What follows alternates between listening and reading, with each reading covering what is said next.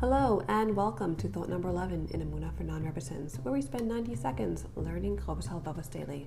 I'm Esther Kurtz, your resident non-Rebbetzin. Let's continue. Last we said yesterday that having trust in Hashem leads you to not rely on others, so you don't have to kiss up, be extra nice in the hope that they'll be nice to you. You get to just be normal.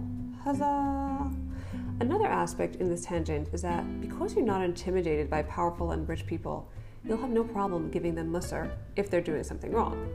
And if someone is really doing something wrong, and I say really, not just subjective to your shitos, I'll let you fill in the blank of what that is. Try something simple as non-repentant yenta. When you give them musar, you won't feel a need to minimize what they're doing. You won't have to say, it's not so bad, or find a way to avoid mentioning it all.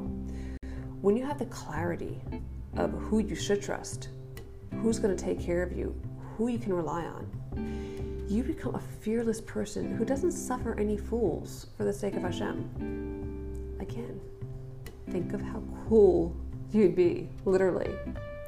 To summarize, the second benefit of bitachon is that it spares you from being anyone's slave. Your boss, bosses, your mother-in-law, your kids, society.